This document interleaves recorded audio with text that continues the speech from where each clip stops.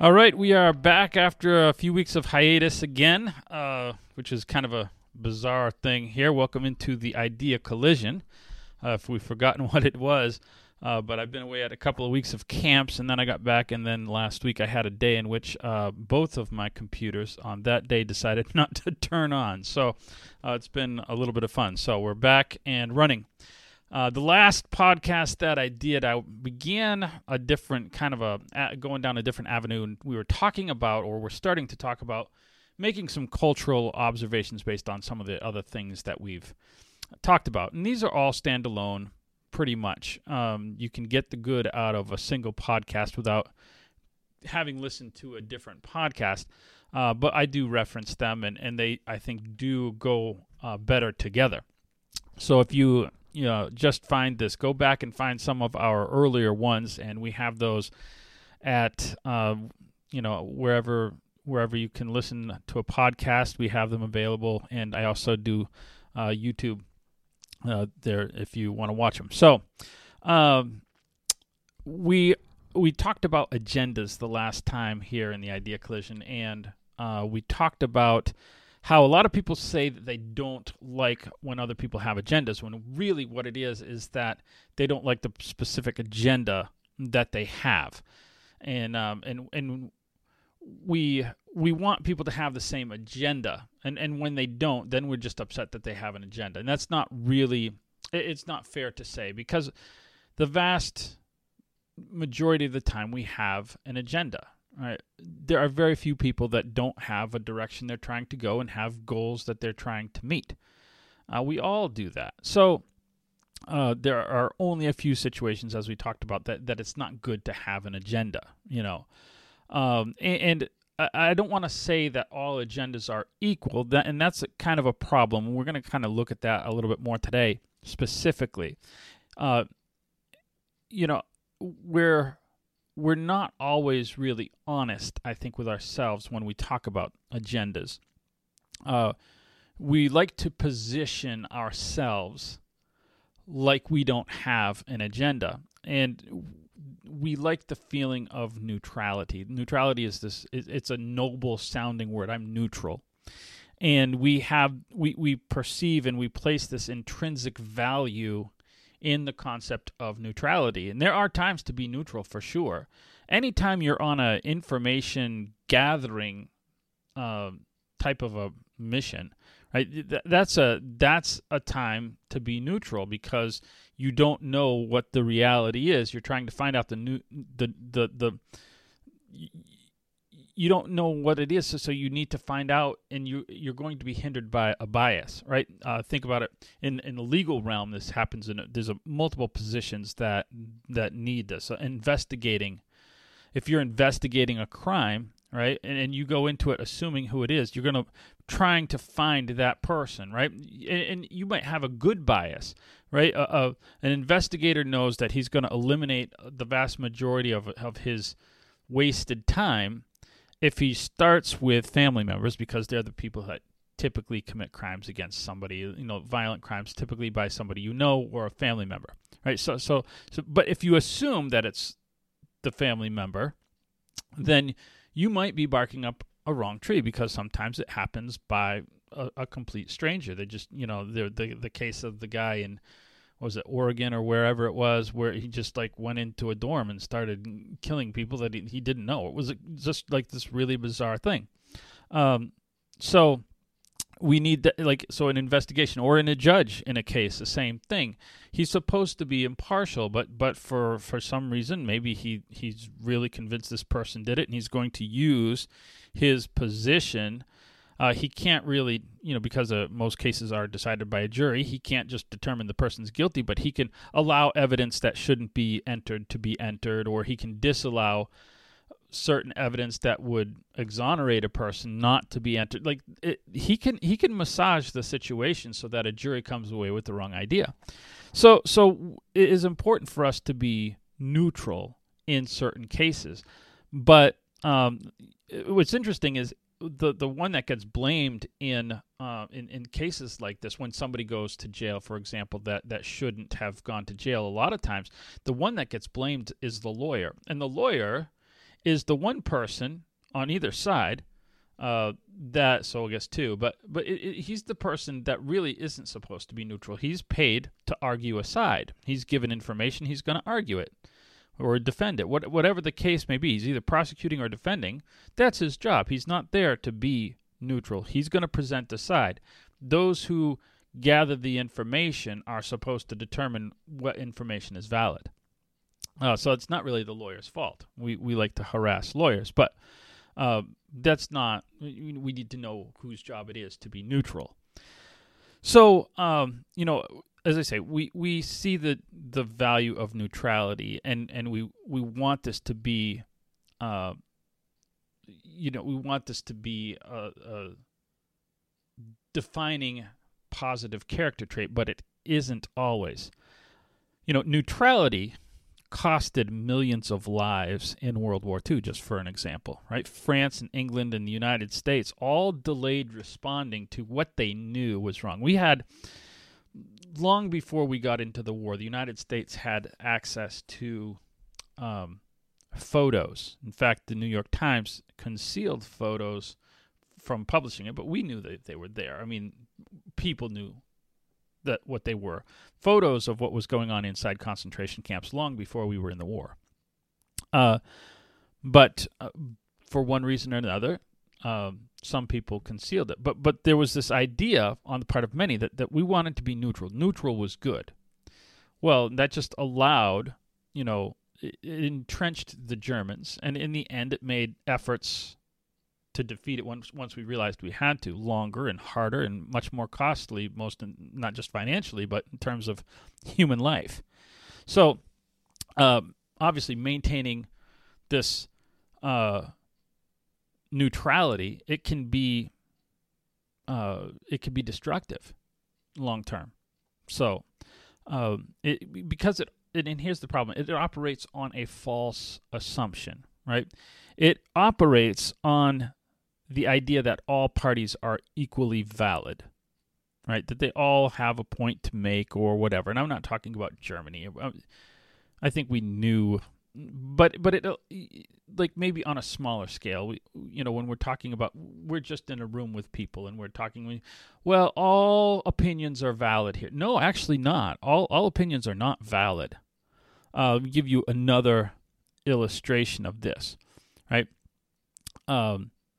Now, we've enshrined this idea of all ideas are valid and all opinions are valid in our legal system simply because we wanted to avoid a system that allowed for false imprisonment or allowed for political persecutions and things like that. So we erred on that side. It is an error, but we erred on that side. Now, I'm not sure how good we're doing, but it's lasted for some time. But a society that treats all ideas as valid equally is destined for destruction, not from outside, but as an erosion from inside. It's going to have that, right? There are some ideas that just should never be heard or repeated. If you have to hear it, you should only hear it once.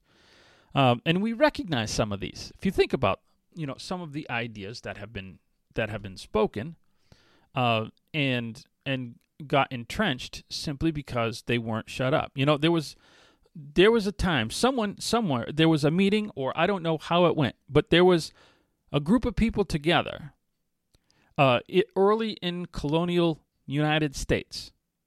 Someone made the case that we should be able to own another person. Someone made that case. Now, the first people that came off the first boats in Massachusetts and Virginia, they didn't own slaves originally. But someone made the case somewhere at some point. I don't know how long it took. There's different opinions on that. That's not my point. But someone made the case. It started with one person saying it. Someone had to be the first one to suggest it somewhere. And what didn't happen is what should have happened. Someone at the back of the room should have shouted that person down. You think of the difference if that person had been publicly humiliated for saying something as stupid as we should own other people. But all he did, he said something like this: just hear me out. Just hear me out. And they heard him out, right? And what followed was 250 years of slavery. And then that was followed by 100 years of segregation and severe discrimination. And until finally we started making some legal changes, right, over these periods. And even after the last, major legal changes, I mean, there's been little ones along the way. But after the ones that finally took, at least said entrenched, you can vote, you can be wherever you want, you can, whatever. It's been 60 years since then, and there's still major bitter feelings, right? Because someone in the back of the room wasn't shouted down. That's why, right? So all legal or all opinions aren't equally valid. In that room, there was a dangerous mixture of agenda and neutrality. Someone had an agenda, and the rest of the people were neutral. Now, maybe he wasn't the only one person with that agenda, but he was the first one to say it. And the rest, or the majority of the people who probably knew better, just said nothing. That's how his idea got entrenched, right? When people arise with a bad agenda, we should not allow them the floor. Don't allow them the floor. Now, the Apostle Paul said the exact same thing. By the way, on the same subject, slightly different, but same basic subject, right? There was a group of Jewish Christians who thought that they were better, and they were trying to discriminate against Greek Christians. And Paul said this in Galatians chapter 2, I believe, verse 7. He said, "We did not yield the floor for even 1 hour." They didn't even have the time. Now, the word hour, sometimes it's translated a moment, okay, which is interesting. He's like, I think probably that is the more accurate. I think Paul did not wait an hour. I think he didn't wait 5 minutes to shout that down. That's just his nature. He didn't tolerate stupidity for very long. Someone had to say, sit down and shut up. And Paul was willing to do it. It was a really bad agenda. It was, and Paul had a long history of shouting that down, so that's why I don't think it took that long. Usually when we hear these bad ideas, we just hope that they'll go away on their own, right? We assume that everybody else rejects it like we do, and probably the majority of the people in the room do, right? And when we think we're safe because we got these numbers. But here's the problem. If one person has the bad idea, there's likely one other person in the room that agrees with it and is just too chicken to say it. Then you now have two people with the same idea. They're going to seek each other out. They're going to be like, they're going to attract. They're going to see each other after the meeting. Even if they one gets shouted down, maybe they still might find each other out. But you have a better chance of dissuading the wimp if you say something right there. But if you don't, after the meeting, whatever it is that you're talking about, they're going to find each other. They're in the minority, but they have each other. Now, elsewhere in the room are other groups of people, right? And some of these are, there's people who don't agree but don't care. There's people who really don't agree but they don't think it's going to be an issue. But then there's people that are kind of like, I don't really know. Well, I mean, they made a good point. And because no one else made the opposite point, that's the only one they're left with. They didn't have the contrasting opinion. And those two people that meet after the end of that meeting are going to seek those middle ground people that don't have an opinion. And they're going to convince them, or a good portion of them. And now what you got is this group of, it's going to fly under the radar until it has significant mass. And what you're doing by not opposing it is allowing it to have mass and direction and speed. And it's going to soon have an organized structure. And then it's going to have a financial backing. Right? And now you've got a movement. Right? And it's going to start pulling things into its orbit. It's its own entity now. Because why? Because you were neutral. Simply by doing nothing, you've allowed the environment for this thing to grow.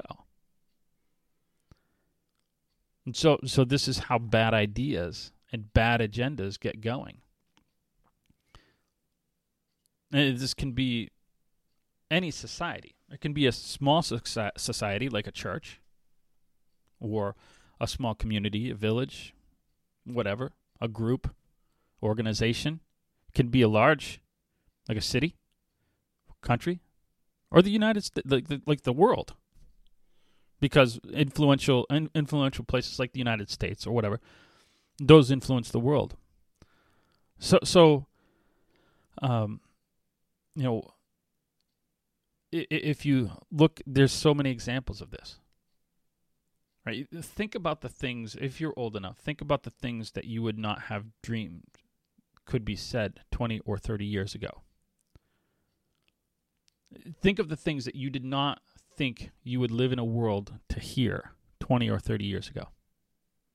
That are now spoken of as reality, and if you disagree, boy, you're out there. I'm not talking about silly little things. But I'm talking about people espousing that it is bad to be white, for example. You're born, you didn't choose it. Remember that thing about racial differences where someone was allowed to say that black people were inferior. That was a bad idea that should have been shouted down. It's the same bad idea. It's just we've substituted a different color in there. It's just as bad. But we don't want to say anything. And so that's becoming a basis for policy and a basis for action in the United States. A bad idea that no one is shouting down. Or we'll say there's groups, I mean, it's a significantly popular opinion now. I don't know if it's the majority, not likely, but it soon will be if we don't shout it down. That half of the Earth's population has an intrinsic problem. It's not curable because half of the population is male, and that is intrinsically toxic. Think about the stupidity of that. But it's not shouted down. When you hear it, you just go, you roll your eyes, right? That's what you do. You roll your eyes and you don't go, that's stupid. Right? If you just said, in your small area of the world, that was stupid, right? You can say it nicer if you wish, but I'm being rather blunt. If we would just in a blunt way, blunt but polite, I guess, very directly say that's not really an enlightened position, okay? Think about you're saying, 7.5 or out of 7.5 billion people, 3.25 billion people have an intrinsic flaw. Their very nature. They're not fringe groups anymore, right? We didn't address it when it was a fringe group, and so now it's a problem to be dealt with, right? Now, it's popular. It's considered the official position to say, if you are a man, you can become a woman. Now, that wasn't addressed when it should have been. It was just allowed, okay, those are weirdos. And now it is, if you're a boy, little boy, you can become a little girl. If you're a little girl, you can become a little boy.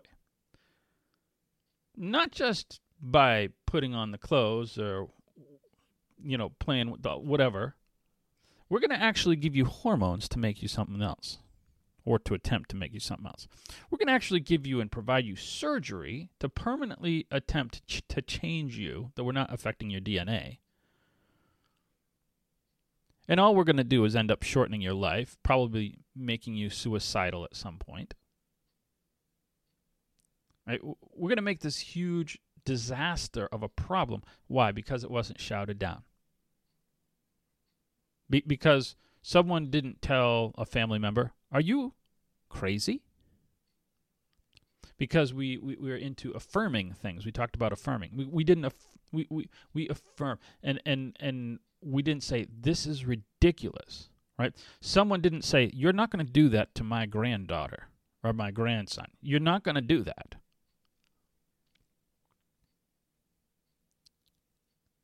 So the problem grows. If we hadn't, I want you to think, let's go back a little bit to something we all agree on. If we hadn't tolerated Germany, right, as a world community, if we had jumped in when we heard this group of people thinks that they're better because of their color, and they're willing to act upon it. If we would have acted in 1935 and in 1936, all we would have had to do, actually, is just financially put limitations on Germany. That's all we would have had to do. You're not to succeed. We're whatever. It would have ended. It would have ended right there. This is what would not have happened. The entire World War II would not have happened. No, I say the entire World War II. We would have avoided Pearl Harbor, which is what brought us into the war. The entire South Pacific theater would never have happened. 2 bombs would have never been dropped on Japan. Right? Think of all the repercussions. We would not live, likely, in a world where bombs were ever dropped if we would have just not remained neutral. We just should have made an early example of Hitler's lunacy. Right? Now, I'm not suggesting that we brutally drop bombs on the people around us. What I'm saying is we need to be clear when we encounter these opinions that they're not allowed to continue without being challenged. Now, you can't change every person, right? But that person needs to be isolated from other people who will be pulled into their orbit. And that's the thing that we don't think about. That there's other people listening to what we say, and more importantly, they're listening to what we don't say. You need to be clear about opinions when you hear them, because you don't know what person is right around that is going to go out and go, you know what, that person made a good point. I don't know. Maybe I'm interested in hearing more of this. Bad idea. Right? Your kid's going to come home from college with a weird idea from a weird professor. That's just what's going to happen. Or from high school, even worse. I was a regular in the office when my son was in high school, because I wasn't going to put up with the nonsense. I'm sure they rolled their eyes when they saw me coming, but I was going to be in there. Right? When you hear these ideas that you know are wrong, you need to engage them. Right? Someone's going to try out a new thought in your presence. You don't know what the next bad idea will be. And I want you to think about this. You could head off the next destructive movement.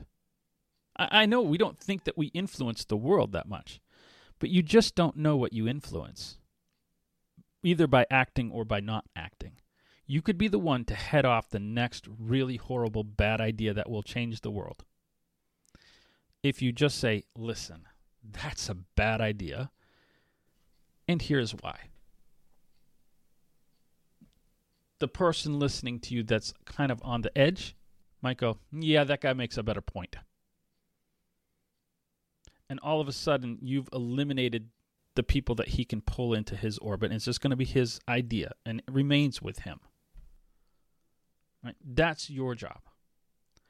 So go out there and don't be afraid of having an agenda. Just make sure you have the right agenda. That's what I want you to do this week. Neutrality is fine. It's got its place. But in those moments where you need to not be neutral, don't be afraid to not be neutral.